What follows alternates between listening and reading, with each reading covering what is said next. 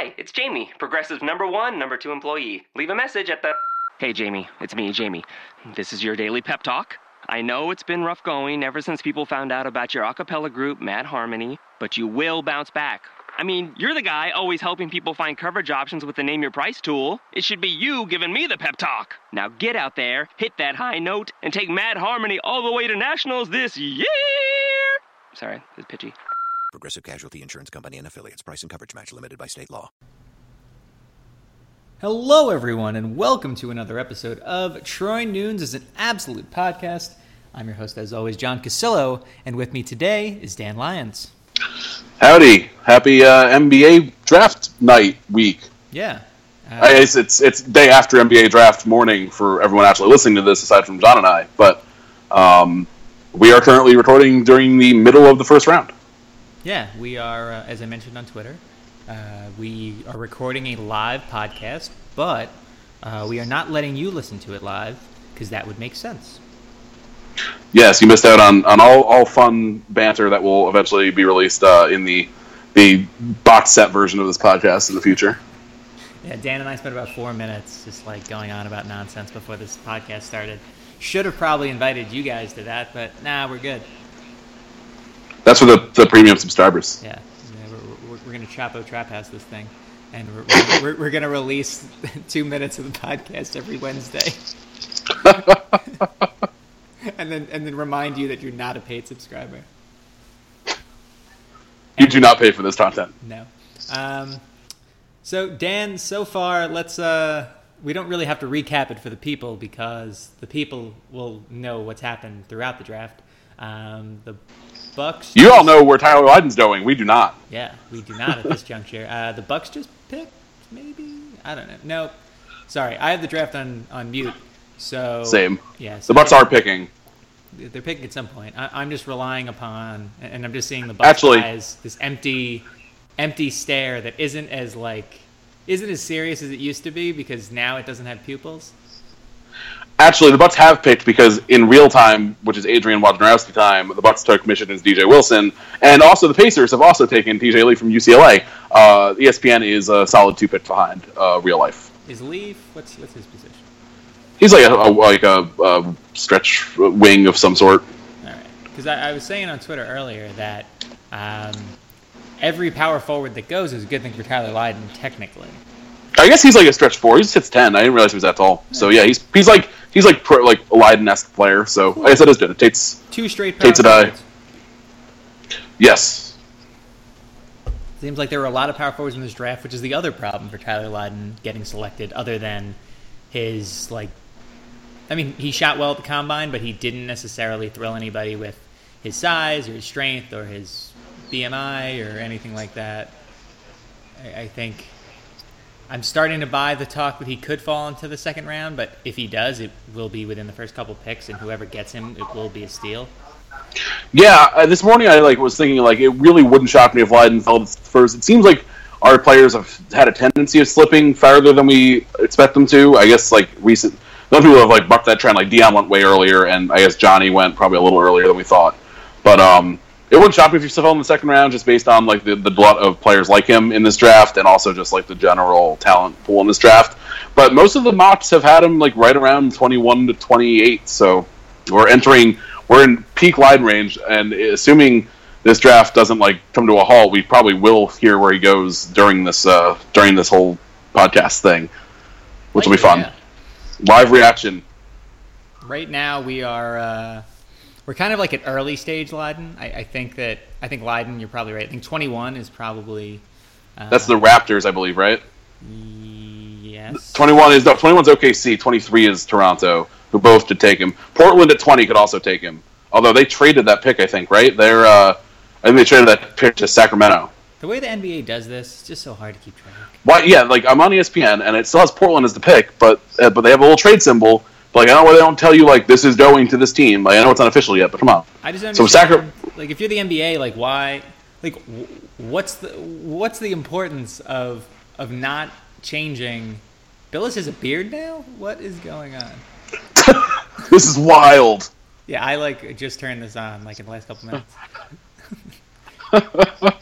This is Toronto or Atlanta. Atlanta's at 19. That wouldn't. I don't know that. Like, I don't know the roster well enough right now, especially after the Dwight Howard trade. But like, that seems like maybe a place. That seems a little early though. So I think I don't know about Sacramento. I might just hope he doesn't go to Sacramento because that franchise is a train wreck. Careers go to die. Shout out to Malik Richardson. 21 to OKC would be fun. 22 to Brooklyn. I think they still have that pick, although there's a trade thingy next to it. Syracuse grad in the front office, don't they? They have. That sounds right. Yeah, and they have Jeremy Grant, who OKC fans really like, which is a nice turn of change of pace. Isn't he a free agent this summer? I think he might be restricted. Yeah. I'm not sure. That's fine. We're well prepared, but they do. I know OKC fans like him, so they hope to keep him either way. Yeah, and I. You know what? Some of the Hawks folks seemed like he could go there. Oh, they interviewed you. I forgot about that. Yeah, from what I took it from them, and then all the Hawks fans that chimed in after. It seems like there's a bunch of them who are very similar to Syracuse fans, and where they just say no to everything just for kicks. And then there's a whole nother like group of people who are like, yeah, sure, like he seems like a shooter and somebody who could help us out, and apparently our recording software. Sorry, I thought our recording software just like stopped for some reason, but it didn't. We're good. Looks like we might have the Hawks pick in John Collins. Okay. I mean, another power forward. Yeah, not ideal, but at the same time, power forwards are coming off the board. The problem is, we are just introducing the Bucks pick on ESPN right now, and Woj is 3 ahead, which is just great. That's the other problem with the NBA draft. It should really just be a televised version of him sitting in like his office, which is actually not too far from me. Next year, that might be it. Is like ESPN. He's apparently going to ESPN, which has been it's been talked about for months, and it just hasn't been introduced yet somehow. To the point where Dan Le Batard in his show the other day was like, "He works for us, right? Oh, he doesn't? Not yet." And might have gotten in trouble. Oddly, I am wearing Bucks colors right now. I have on a forest green T-shirt with a kind of tannish beige polo logo on it. So that does fit the bill. I also could go get, that I meant to sell on eBay and never did, my Brandon Jennings Bucks jersey upstairs. That's a thing you own? It is a thing I own. I own a Brandon Jennings Bucks jersey. I also own the black and gold Gilbert Arenas Wizards jersey. That aged well. That aged magnificently. No, actually, I bought it after I aged. I bought it after it had fully aged already. You bought it after the incident, the gun incident. Oh yeah, well after. How much did you spend on it? $15 on eBay. Fair enough. Worth every cent. It is clothes.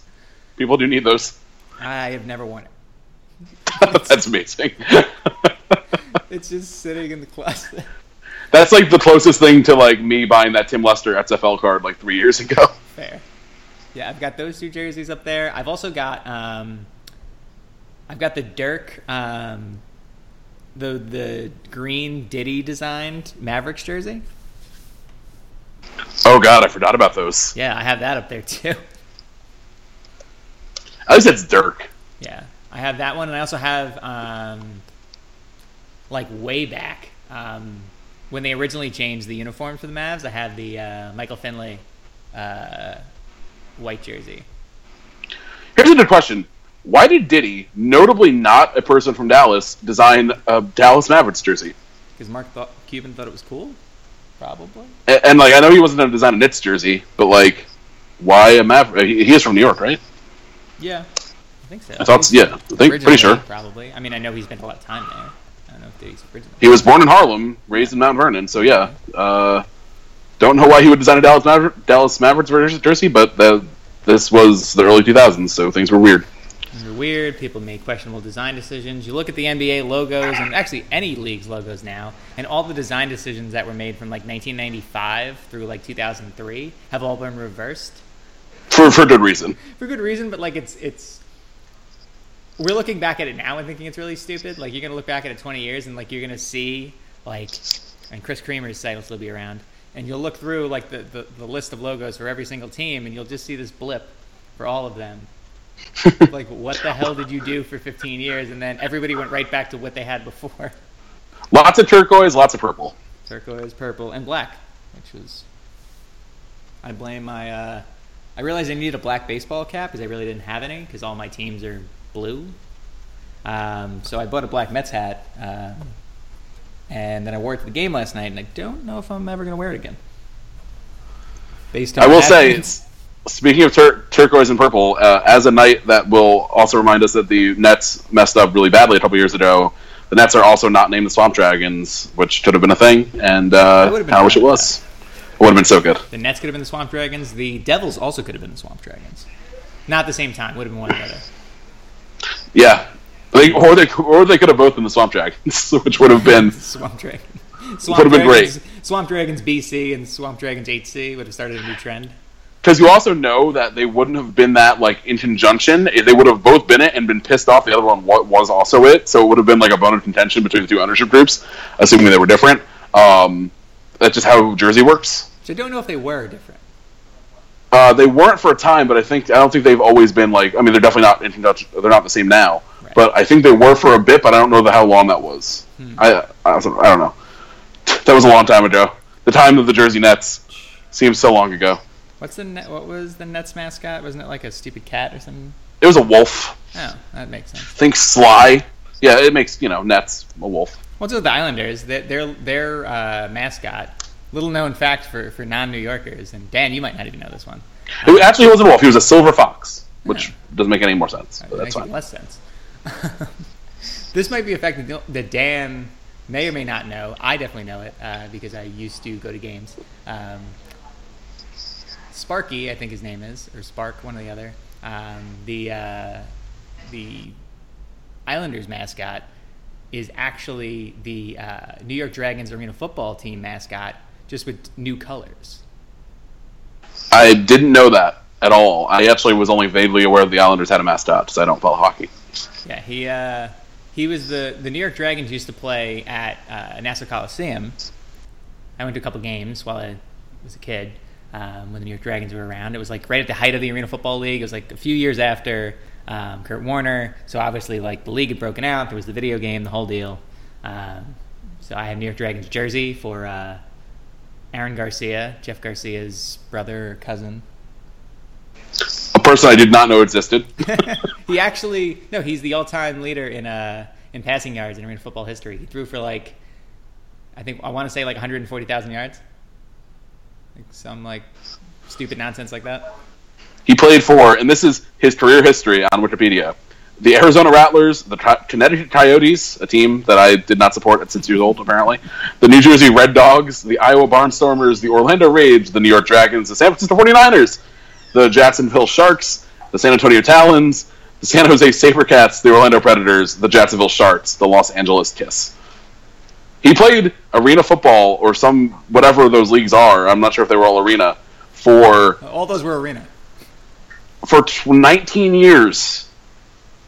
I used to follow arena football pretty closely. It's amazing.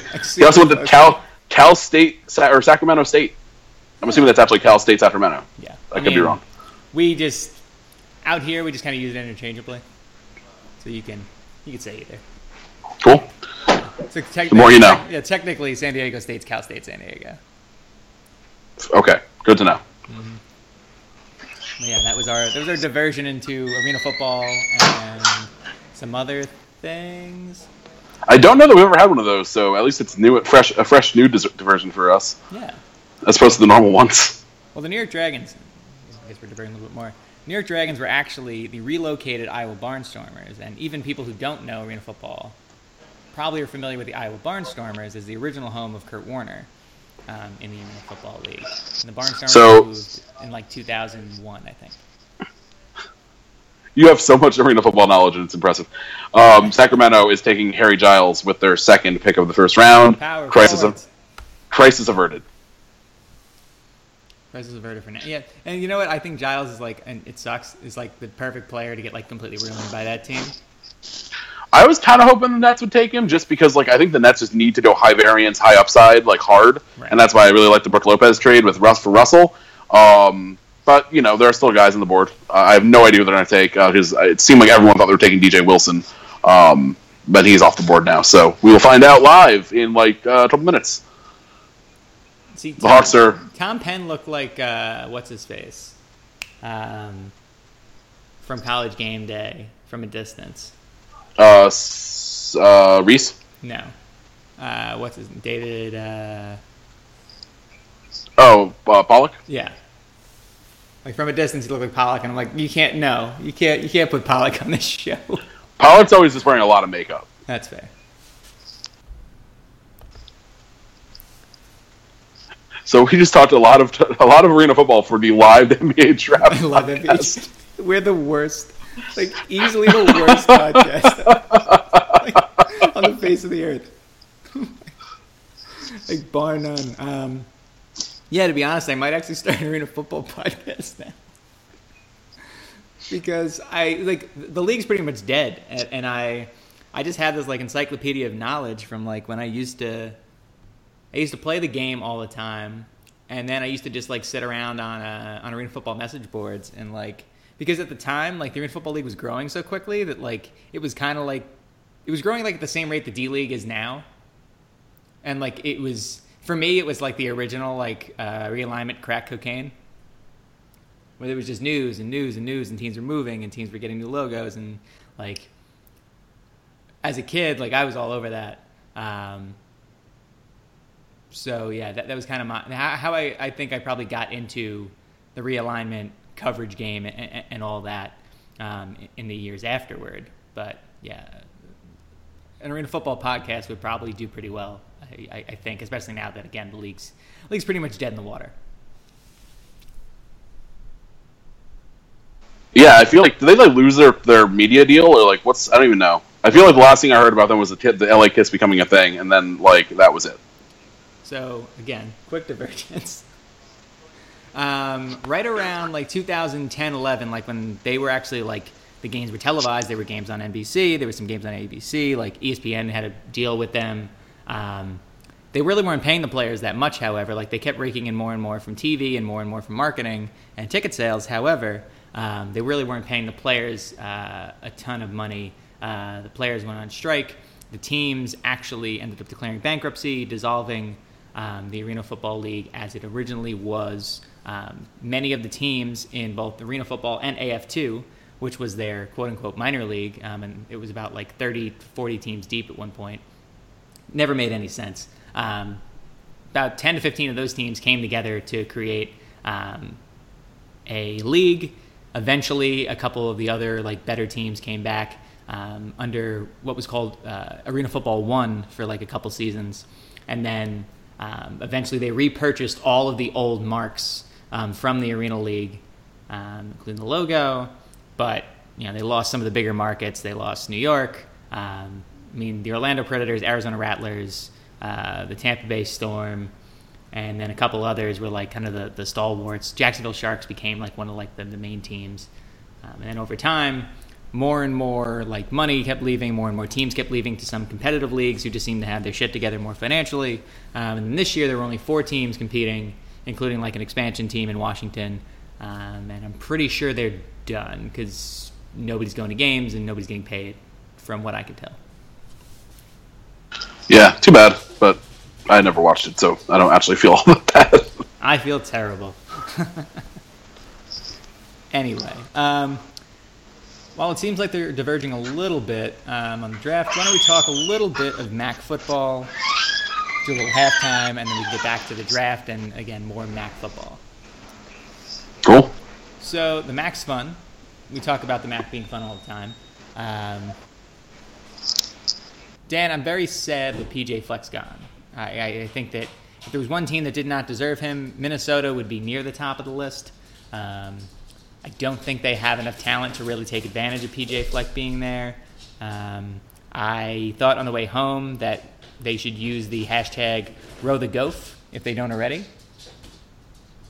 They just use regular row the boat, I think. They really need row the goat. Also, if you look at PJ, I noticed this the other day. If you look at PJ Fleck's Twitter account, he uses the word elite in almost every tweet. I mean, PJ Fleck is an elite human being, so I'm fine with it. I also agree. He's a weird cultural fit to Minnesota. Like, their coaches always seem very Minnesota. He is very not Minnesota, which means he's not going to be there that long if he succeeds, which I'm fine with. I hope he goes and takes over a big program because he is a lightning bolt of fun. And Minnesota is not so much as a football program. At least maybe as of now, maybe they become one. I want to see Texas Tech get tired of Cliff Kingsbury and just back up the truck. But will they be able to? Well, can Texas Tech outbid Minnesota? No, but I wish they could. Yeah, I feel like Texas Tech's just going to cycle through like Leach prodigies until they find one that works. Yeah, because who's the latest they were talking? Oh, well, I mean, they would have probably hired Lincoln Riley. It would have been Lincoln Riley, but not anymore, unless he gets fired somehow in the next 2 years, which I don't think is going to happen, because I think Lincoln Riley is a pretty good coach. I mean, I don't know that. I just assume, I think he will be a pretty good coach. He hasn't actually coached yet. Yeah, I have a lot of faith in him, and I think the way Oklahoma's rebounded from a recruiting standpoint in the last couple of years definitely sets them up for success. I think the current state of the Big 12 being kind of a shit show sets them up for some pretty solid success. I think PJ. I think PJ's too intense to be out here, but I feel like if Petrino leaves, I think he'd be really fun at Louisville. I wouldn't like to be on the receiving end. I don't want that to happen. Yeah, I agree. Receiving end, but he'd be a blast there. That feels like a really good spot for him. Like I think the one name, and I don't think this is like connected to anything, but if it's a one and done situation in Minnesota, Tennessee. Oh yeah, well, I mean, Shutdown Fullcast threw that out. Is that who it was? Okay, I knew I was getting it from somewhere. Yeah, they threw that out as a joke, and then they said it was great because since like Knoxville's near the water, and then row the boat works even better there. Also, like the thing is, he's not a former Nick Saban assistant, so I don't know if they'll actually do that because that's how the SEC hires all of their coaches. Except Vandy. But except for Vandy, go Doors. Yeah, that's been great. So, yeah. Huh. Whatever. They had a big recruit today. Did they? They beat out like everyone for something. He's like a 3-star kid, but he's one of those 3 stars that it's like, how is this kid not rated higher? Because he's offered by literally every big school, I think, except for like Oklahoma. Yeah, so go Doors. No, I mean Fleck. It wouldn't shock me if he has any. Cause the thing about Minnesota is like they're not coming from a bad place, like in terms of like they've been pretty competitive the last couple of years. So it's not like he's stepping into a rebuild. Really, he's stepping into a situation where he's taking over a team that ran a very different system, right, which is going to be a bit of a transition. But I don't know. Like I think he has some talent on the team. I don't know. That's a lot, but I do hope he gets out of there because I do want him in a more fun situation. Because Minnesota's just so blah. Yeah, I could go for most of the SEC. I don't want him in the ACC. I also don't think the ACC is really going to have many openings for the next year or two. So that's not really going to help him out either. I mean, maybe he just kind of timed it as well as he felt like he could. Like Western lost a bunch of talent this offseason. No, I think he made the right move. Yeah, Minnesota wasn't the right move necessarily, but I mean, if you look at the jobs, like so many jobs have turned over, and so many like jobs at schools that would make sense for him have turned over of late. And on top of that, like you look at just like what Western was losing, like it was the right time to jump. And I'll just always thank him for his like goofy Monopoly Man strut that he pulled off after I think it was either the Bahamas Bowl or the Boca Raton Bowl or whatever the hell it was. It was amazing. I can't find that GIF anywhere. Like I've tried numerous times. That should be one of his better. I think that one's actually better than the row the boat GIF. The row the boat GIF's a classic. I'm looking for it now. There needs to be more PJ Fleck. There's like one of him like stage diving into his team after a big win. I don't think it was that. I know. I've seen the one you're talking about. Mm-hmm. It's like a very specific. He's just like. He's just so much himself. Like he's just such a character, and I hope he ends up. Where if he has to be in the ACC, where I could almost see him working out if the person that's there now retires in the next couple of years, Miami. I was going to say that. I think Rick is there for the long haul, though, because Rick isn't alum. Yeah, but Rick's kind of old.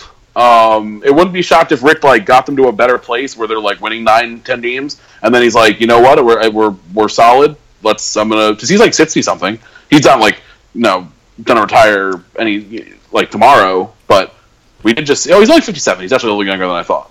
Yeah, he's like a year or two, a couple years older than Dino. Yeah, I mean, Rick kind of seems like a guy who could like do a Bob Stoops and like retire earlier than you think, but there's also a chance he just coaches like 10 more years there, and it's Miami, so if their expectations get in line to where they should be, like you could be there for a while and have good success, and he's recruited really well. So, but in terms of like fit, like cultural fit, if Rick wasn't like hadn't just gotten there, that seems like it could have been a really fun coach team fit. Yeah, I agree with that. Why don't we hit some halftime? I know it's a little early, but hit some halftime, and then we can kind of just go straight through for the rest of this. So the actual MAC talk that isn't about Minnesota and Oklahoma and Miami. And arena football. And a lot of arena football. Yeah. Okay. Dan, what have you been drinking of late? Not a lot of interesting stuff. I'm currently drinking a Ballast Point Grapefruit Stolpen, which is lovely because I opened the fridge. I'm down at my Jersey Shore house with some friends, and I opened the fridge. I'm like, oh, I bought this last time I was here, so I'm going to drink it now. I've had that a couple times, and then a lot of just kind of standard stuff. Myrtle Beach, not a great beer scene, at least not the bars we went to. Like a lot of just like Sam Adams and Yingling and boring stuff you can find everywhere. So not a lot of fun stuff to report. Hopefully we'll do better in the near future. Fair enough. Things I had. Had some Frucht Boysenberry from the brewery. It's their Berliner Weiss, and they have a lot of different fruited varieties. That was the latest one that I checked out. Also had Valise. It was their sour blonde ale aged in white wine barrels. It was pretty nice. There was a kind of... You had like the acidic of the sour, and then the white wine kind of mellowed it out quite a bit. It was very interesting. See, I had an Orderville IPA from Modern Times. Also had their 90 Isles. I hadn't had that before when I was out at a bar in Culver City. Then tried out Almanac's Coffee Barbary Coast. It was a bit of a heavier coffee imperial stout. That was it for me. I really didn't drink a ton last weekend. Have more this coming weekend. I'm going to head down to San Diego and hit up Pizza Port, and going to go to Stone for a bit. So should have, again, some better selections to toss out there. Cool. Well, we will both do better next week, hopefully. Indeed. All right, so the MAC, since we're waiting for other things to happen in the draft. Tyler Lydon was not picked by the Thunder. Terrence Ferguson is being picked by the Thunder, apparently. Fair enough, guys. Don't show. Brooklyn's up. I'd be very happy if Brooklyn took him. I'd probably get... I don't know that I'd get a jersey, but maybe get a jersey. I only do jerseys for baseball. Here's the thing. I feel weird wearing a basketball jersey at this point in my life. That's fair. I don't begrudge people who do. I just I don't know. Maybe. If it's Lydon, I might break my own rule. Yeah, I only wear jerseys during games. Like, you're never going to see me, wearing a jersey, out in public. Yeah, I think that's fair. I mean, I wore my Melo Syracuse jersey, however many times I went to a Syracuse game, so it's not, totally ruled out, but I think if Lydon got drafted by the Nets, I might consider it. Of course, then I'd be afraid that they'd trade him at any minute, because the Nets just, you never know, none of those players are safe. Well, that's what I'm terrified of now. I have 3 Knicks jerseys. I have Stoudemire, Melo, and Porzingis. And one of them's gone already. One is just hanging on based on a no trade clause and a dream. Right. And the other's being put in timeout because he's been a very bad boy. So, yeah. My entire Knicks jersey collection could be gone by the end of the weekend. Yeah, when I had to buy a new Packers, well, I didn't need to, but I bought a new Packers jersey before last season. And, the Packers don't move players, all that often. And I also like to try to go a little more obscure generally. Not obscure, but, I didn't want an Aaron Rodgers jersey, So I got an old school Charles Woodson, which holds up because he's not going to be unretired. I mean, he left the team eventually, but like Charles Woodson's always going to be on that Super Bowl team. So like that one ages well. It ages forever. Versus like, I could have gotten someone else who could be gone, or like if I had gotten Greg Jennings back in the day, and then he leaves and becomes an annoying Viking. Like that's not great. Yeah, I feel you on that. I usually just try to stick to like who's going to be like. I felt like Porzingis was a good investment. I felt like Melo was too. When I bought the Stoudemire one, I did as well. But that was dumb on my part. I have an Eli Manning jersey, and that wasn't a bad idea at all. Because, no, that one held up. He's not going anywhere. Yeah, exactly. I mean, I bought that one after the Super Bowl.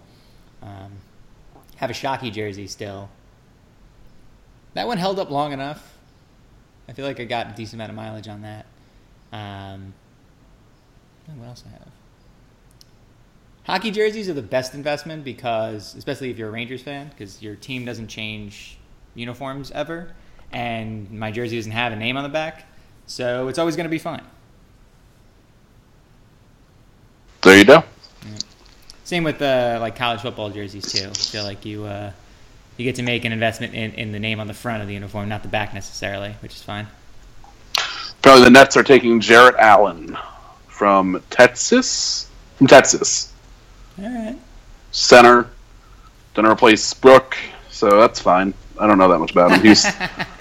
I should have taken a screenshot of what it had on the screen for the Nets. I missed it. It said Jalen's team needs everything.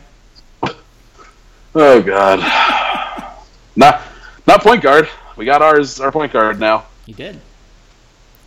The Nets did something well. Let's applaud them for that. Yeah, I actually like the move they made, as I brought up before. I like the tournament administration because like they literally have nowhere to go but up. Like you literally can't be worse than Billy King. If you all want to go look, I wrote a thing a couple weeks ago on every trade that Billy King made as Nets GM. It's ugly, not just the Boston one. So now like they understand like they're in a really shit situation, so they are just doing their best, and they got a former number 2 pick who was pretty decent for 2 years, if not, outstanding, for a player they were going to lose anyway. So pretty content, like an overall, and they've actually drafted pretty well the last couple of years. So, I'm fine with this. They took a young 6'11" center who averaged 13 and 13.5 and 8.5 in the Big 12. So that's not bad. Yeah, I'd be fine with that. He's only 19 too, which is good. He's not like one of those 21-year-old freshmen. All right, so now we can talk MAC football because we're really bad at this. We're so bad. Miserably awful at this. All right, so just to recap the MAC a little bit from last year, Ohio and Western Michigan met in the MAC championship game. Western Michigan won that game. Western Michigan was undefeated until the Cotton Bowl, where they lost to Wisconsin. It was a great season for them, best in school history, I'd argue. The MAC has been pretty top-heavy in the West of late. The East has always been kind of a grab bag. Last year, Ohio and Miami of Ohio went 6-2 each.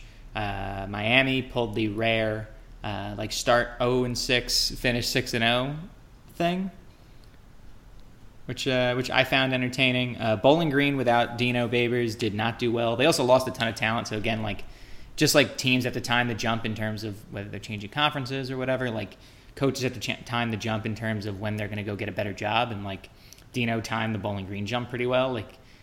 Bowling Green lost a bunch from 2015, 2016, so he did a nice job making that transition.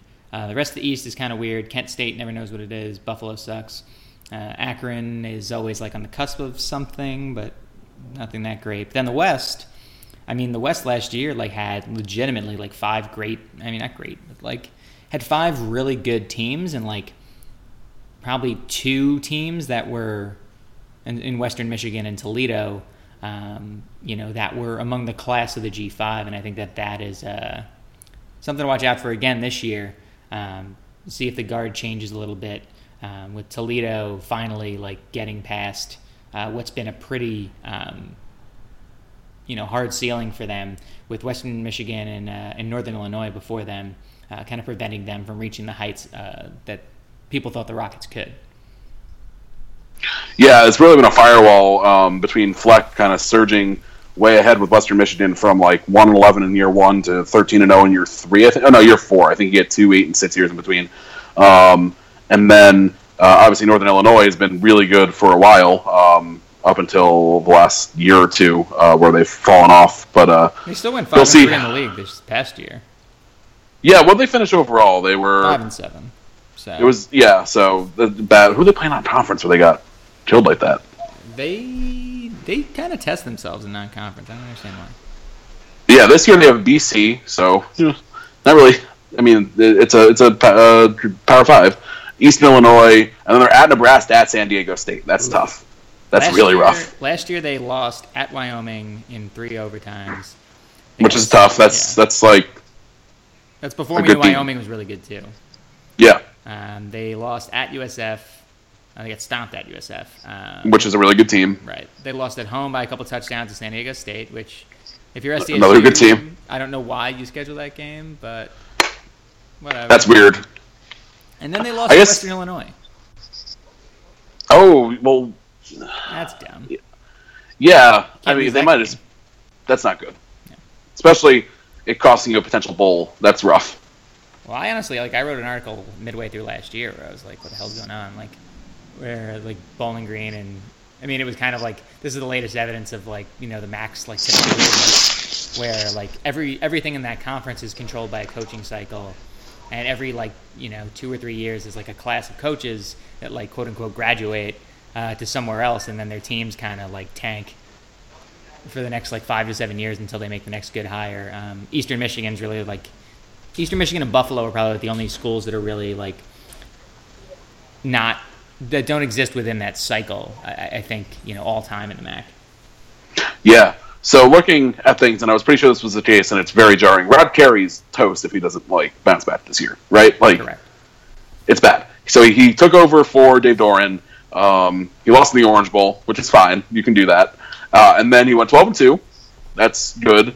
And lost the Poinsettia Bowl, which is fine. Then they went 11-3. Good again. And they went 8-6. They tied for first in the West, but still, that's fine maybe down here. And then last year they went 5-7. Obviously we're better in the MAC, but still 5-7, and losing to Western Illinois is not great. So maybe the fact that their schedule is really tough kind of hides a little bit, but there's definitely a slide here. They got a little ballsy, though, with the scheduling. Yeah, that too. And a lot of that, we know how scheduling works, so it's they're 2 or 3 years out and ahead, so they're scheduling these. They probably built that schedule coming off of either 11 or 12 win year. So that's tough, and that's, one of the problems with college football, which Syracuse fans are intimately aware of, especially if you're listening to this podcast and reading the website from which it comes. But if you're a MAC team, not that much reason to be that ballsy in general. If you want to take one big shot to try to knock someone off, I get that, but if you go undefeated, you're making a Access Bowl. Period. Yeah, Western Michigan didn't really challenge themselves last year. They were just good, and they beat a bunch of teams that they should have beat. And they still almost beat Wisconsin. Yeah, kinda. And I mean, they knew they were good, but it wasn't like they, went out there and played, 3 Big Ten schools and had to pull all these crazy upsets. They, who did they play non-conference last year? It wasn't good. It wasn't like a Northwestern, Illinois, Georgia Southern, and NC Central. So not awful, to be honest. So they beat 2 Big Ten teams, but they beat a mediocre Northwestern, which had no idea what it was doing early in the year. No. Illinois, who was terrible. What was the other team you said? The third team? Georgia Southern, who had a down year. That's a tough schedule. So they tried, they kind of tried, but it broke for them, and it doesn't really matter if they tried or not. I almost just threw in a Linkin Park reference, but I'll save you all from that. Yeah. It broke to where it was an easy schedule, and no one really cared because they went 13-0, so it worked. That's why I'm high on USF this year.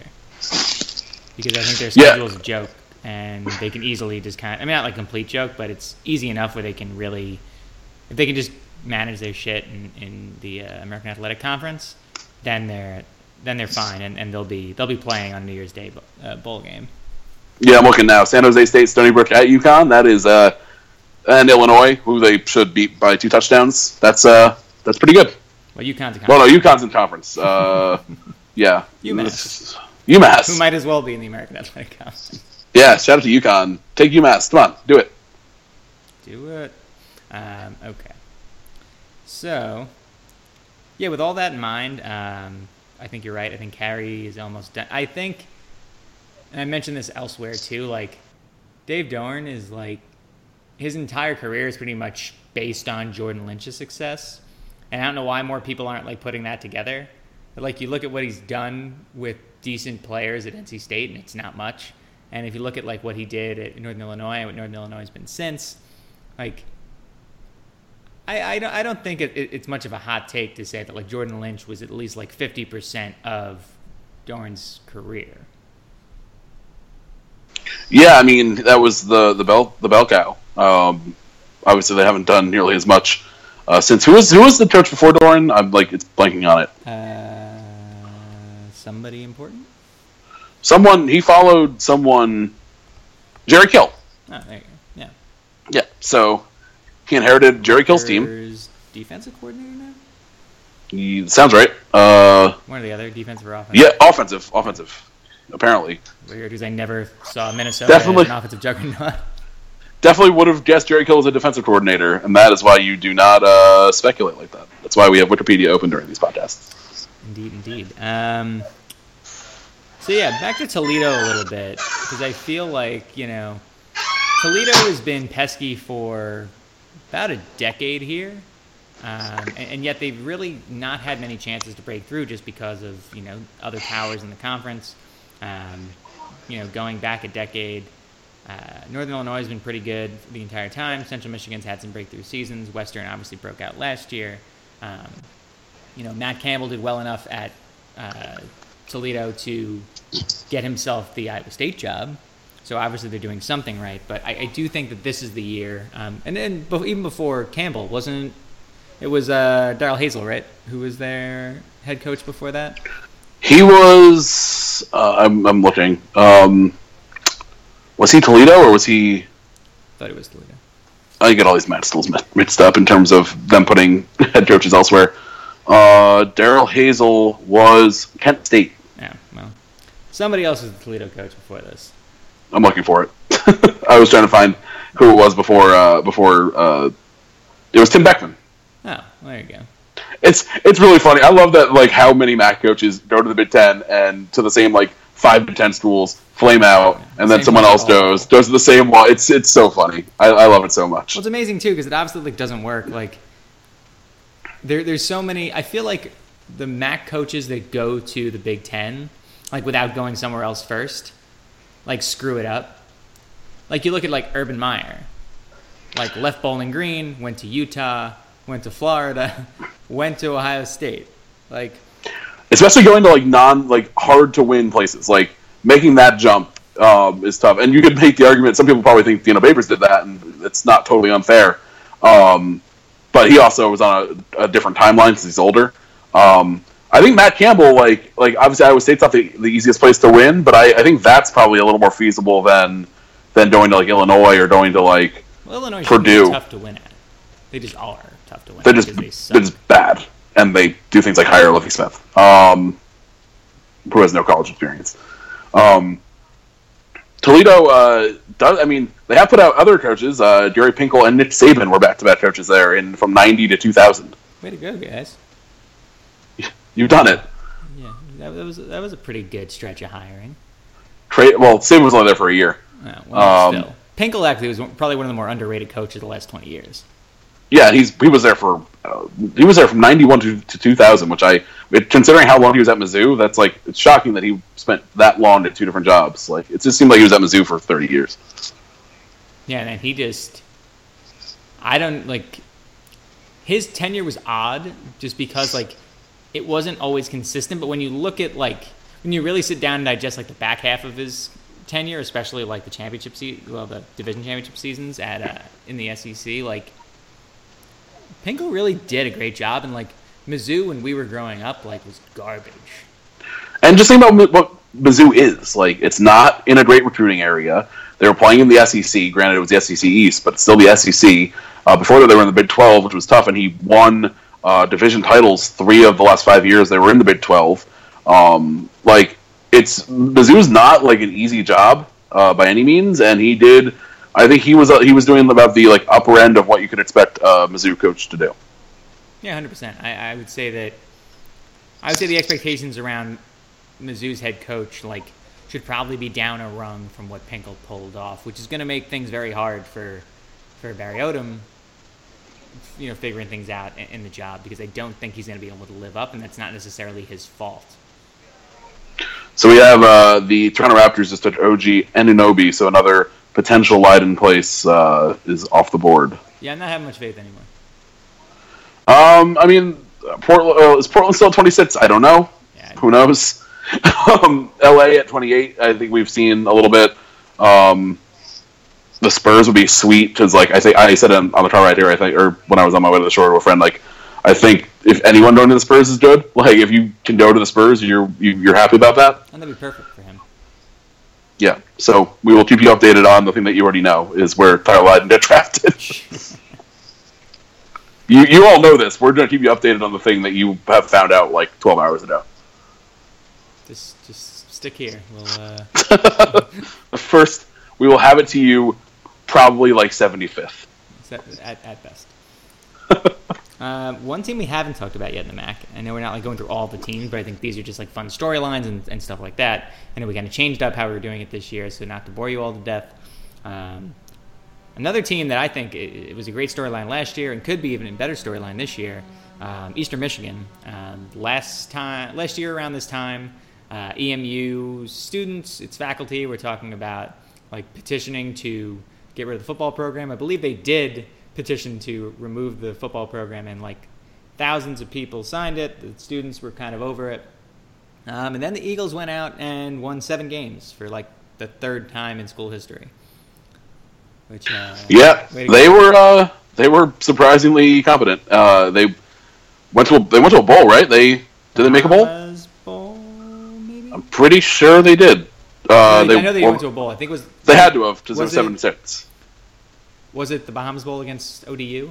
Maybe. That sounds right. This is me not looking at anything. We refuse. We like the story, but we're not going to actually look up to see where Eastern Michigan played their bowl game last year. I will find it. I think that's right. They played. Yeah, they lost to ODU 24-20 in the always fun Bahamas Bowl. Which I know last year I belabored not being able to watch it. I ended up watching it on the plane, which was great. Apparently, there was a protest after something. I think is it about? I'm trying to remember. I'm clicking on articles we've heard about Eastern Michigan. I think they might have protested the whole. Oh no, it was a different thing. They did call for the football team to be dropped from Division I, which, like, I get. Like, if you're wasting a lot of money on it, I totally get it. It's just sad because, like, we thought this last week. I don't want to see any teams dropping from D1. No. I like the colorful array of schools that we have. And Eastern Michigan, maybe not colorful is not the right word, considering everything they do is now like iron-colored gray, but they are making an effort to be different, and that does get you some points. Yeah, and I mean, like, Chris Creighton's a rising name, and I feel like he's the type of guy who, like, if he pulls off like another 7, maybe even 8-win season this year, which like would baffle most, including us, like 12 months ago, like, he's probably gone somewhere else. Oh, 100%. I mean, he was timing out of the box higher, right? Drake is he was at Drake. Not really a power. I mean, and they're over in the Pioneer League. And they're Pioneer League. Yeah, the Pioneer League. One of our record. It's been a bit, but we are still the official Pioneer League podcast. No, like, he's not one of those like he didn't coach at one of those classic FCS programs that you expect to see coaches coming from. I just appreciate, like, and we saw Buffalo do this with Lance Leipold. That's his name, right? Yeah. Yeah, like, I mean, obviously that was a little bit more drastic, but I like when schools that need to be creative aren't, like, weird about it. Like, just go be creative. Like, if you want to paint your field gray and make it look really ugly, that's fine. At least it's different. And if you want to go hire a trades head coach who was not an obvious, like, bump up to FBS guy, it might work out. And to this point, like, you can't really argue with the results. And I know his record overall isn't great, and it took him a while. But Eastern Michigan was so bad for so long. the fact they made a bowl last year is pretty remarkable. Like he's 10-27 in his career there, and they went 7-6 last year. So you can do the math on that. They've been pretty bad. I've honestly got them at I think when I ran through my initial, and I'm going to update these in the next month. My initial run through the country of, everybody's win-loss records. I think I had them at 7-5 or so, maybe better. I might have had them at 8-4 even. Well, a big they key, bring back everybody. They bring back everyone, including maybe the best named quarterback in college football. There are a couple other contenders too. Brogan Roback is just apparently Leiden got picked. Sorry. Oh, Jazz? Denver. I don't know how he fits there. I have no idea. I can't That's not one of the schools. That's not one of the franchises I expected. No, it is not. Let's see. I'm going to do a very quick recap of who Denver has, and we're going to talk about it a bit. Yeah, we can actually talk about the draft. Way to go, us. They have all the guys they already had. Where the hell is Denver on this list? When do they pick in this draft? I think they traded with the Jazz, aka the franchise that you often probably confuse with Denver. I do like the Jazz, though. They're legit, even though they're going to lose their best player. Well, maybe debatably the best player. Denver, this is tough. Denver's a very weird roster. They have Gary Harris, who had a breakout year, averaged almost 15 a game. They have Gallinari, who is basically Proto Leiden. I do wonder. They have Jokic, who is great. Farid, who might be on his way out at some point soon. They're a starless roster, but they have a lot of really interesting role players. Jamal Murray had some flashes. Emmanuel Mudiay, I think, has been rumored to be on the move. I actually kind of like him for a point guard for Leiden, because he's very. He should be more of a distributor, although only 4 assists per game this year. But he only played in 55, and he's still young. It's an interesting lineup. It's an interesting roster. There aren't a lot of. I don't know if there are a lot of guys blocking Leiden from playing really. Yeah, I mean, I think he would have been a better fit on the Jazz, but I think that Denver provides some intrigue. He does seem like the most Utah Jazz player possibly ever. But no, instead he'll play for Denver, and that's cool. Another Syracuse grad gets drafted by the Nuggets. I think the first since Carmelo Anthony. Which is something. Syracuse also extends its school record. Now it's 6 straight first-round picks. Way to go, us! I put this article up last week. Don't necessarily have to have players make it in the NBA necessarily to make it a successful run and to be, a pretty solid, just recruiting pitch for us. Yeah, I mean, that's the thing, is players believe in themselves, so it's not that important. I don't think it's that important, to say, our players aren't busts, because guys aren't going to go to Syracuse saying, if I go here, I might be an NBA bust. They just want to know that your coach has connections, and you're going to have, be on ESPN all the time, which Syracuse is. That's why Kentucky is so impressive. They put in a couple superstars. John Wall's great, Boogie Cousins, Anthony Davis, but for the sheer amount, a lot of those guys haven't turned into huge players, but it's the sheer amount of them. And you just know if you're going to Kentucky that you are going to be in the spotlight, and people are going to expect you to go to the NBA, and you're almost you have a very good chance of being a first-round pick. Syracuse obviously isn't on that level at all, but it's if you're going to SU, there aren't very many schools putting in more players. There's maybe a handful. And granted, we haven't had a superstar since Melo, but we've had a couple useful players. We have Dion Waiters, who is quickly becoming the best player in the NBA, and you just know you're going to get a shot, which is really all you can ask for. Yeah, and I mean that's kind of what's lost on, because I'm not even seeing the hate necessarily from opposing fans and stuff. It's really just our own fans who just hate all of our players that go to the NBA for some reason, and then B just keep talking shit about the fact that we don't turn these players into all-stars. I mean, that's that would be great if it was always true, but like that's not even true for Duke or Kentucky or anybody else. Like right now, we're kind of fighting above our weight a little bit in terms of turning players into draft picks, and that's fine. Like I don't necessarily think having like quote unquote busts when like people. Waiters was a reach and he's not a bust. So like Flynn was a bust because Minnesota's training staff was garbage. West never should have been drafted where he was because he didn't really have a position, and he really was kind of at the height of what he was going to be when he left Syracuse. Like, yes, hindsight's 20/20, but there's plenty of reasons why with every one of these players that they either fell short by a little less than people think, or lived up to probably what they should have to begin with. Yeah, I am now worried that I realize now that Nuggets, like salty Nuggets fans who are still mad about Carmelo, are going to not give him a fair shake. I don't know if they're going to care. I mean, about the Syracuse connection anyway. Maybe not, but you, as we all know, sports fans can be slightly less than logical about things. This is true. Self-included at times. I'm not seeing a ton of reaction, but we are in like the late first round, so it's not like everyone's going to be freaking out over who the Denver Nuggets picked.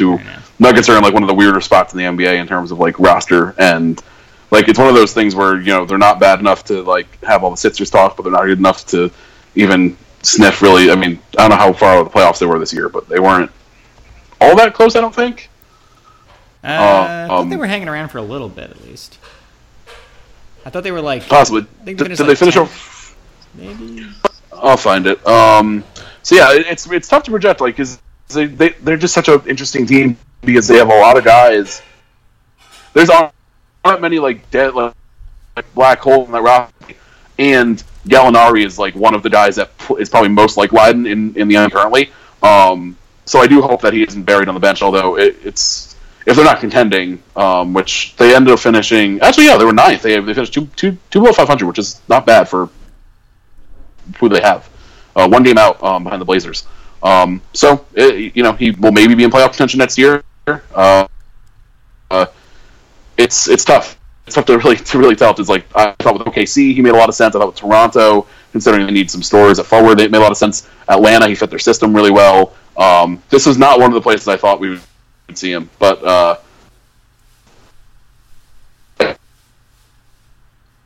or something.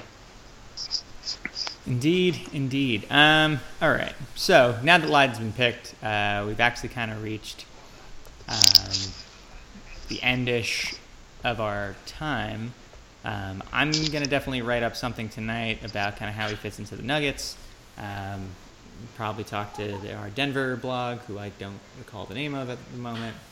But Dan, any parting thoughts about Tyler Leiden, your Nets, or anything else?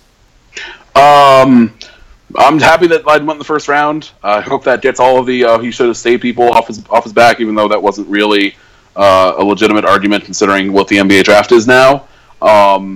And hopefully he gets some PT next year. I just hope he doesn't get buried. I hope he gets a good shot. And I think if anything, like that seems like a roster where a rookie should get a shot to play a little bit. And there aren't, aside from Gallinari, there aren't a ton of. I don't see another like obvious stretch four on their team. So.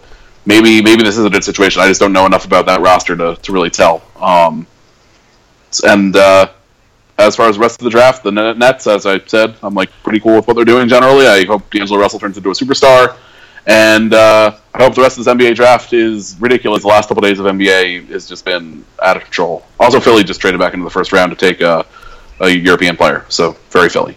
That is very Philly. Ends up the Nuggets don't have a D-League team. How many teams don't have D-League team? Listed down to 3 now. Portland. They're one of them? Yeah, Portland, Denver, and somebody else. Who do they send their players to? There's one team that isn't. I think it might be the Iowa Energy. The Iowa Energy. Or the Defenders? No, now they're the South Bay Lakers. Oh, really? I didn't know that. I wanted. Their logo is actually really cool, and I don't like the Lakers. They play 15 minutes away from me now. And I kind of want to see if they'll let me like embed myself as a reporter all season. That was the first image result on like the random Google page is the Defenders logo for stuff. It has a pretty good logo. Yeah, it's just like a slightly altered version of the Lakers one, but like with some light blue added. I like it. And like the Manhattan Beach Pier and everything. It's pretty solid. The one without the tats kind of looks like an SB Nation logo. I feel like that's a lot of sports logos today. I think that's just a design thing now, and the site was just ahead of it. Way to go, guys. All right. On that note, congrats to Tyler Lydon. Let me plug. I need to plug the thing. Shoot, yeah, go for it. Yeah, anyone in the Philly area, I was sent an email from someone from the Philly alumni group, and I do think this pertains to a lot of you. So the TBT game there, which is I don't remember the date, which is not great, but you probably know when it is. Tickets for it, 25% off, and $5 tickets for each ticket purchased. With this promo code, go to the SUPAC, which I'm guessing is the Philly Alumni Club. So I'm guessing Syracuse University, Philadelphia Alumni Club, SUPAC. Use promo code OrangeAlum25, and I think we can put something in the post probably about this because I'm not explaining it well. If you're going, I forwarded you the email, so that has more information. But yeah, if you're going to that, might as well get 25% off and go see Dante and CJ and Devo and Rick, and it's a fun team. I'm looking forward to it because TBT is always fun. Same. All right. So that was Dan. I'm John. Thank you, everybody, for tuning in to Troy News and Absolute Podcast. Be sure to rate, review, subscribe on iTunes, on Blog Talk, and go Orange in spirit, I guess. Go Tyler Lydon.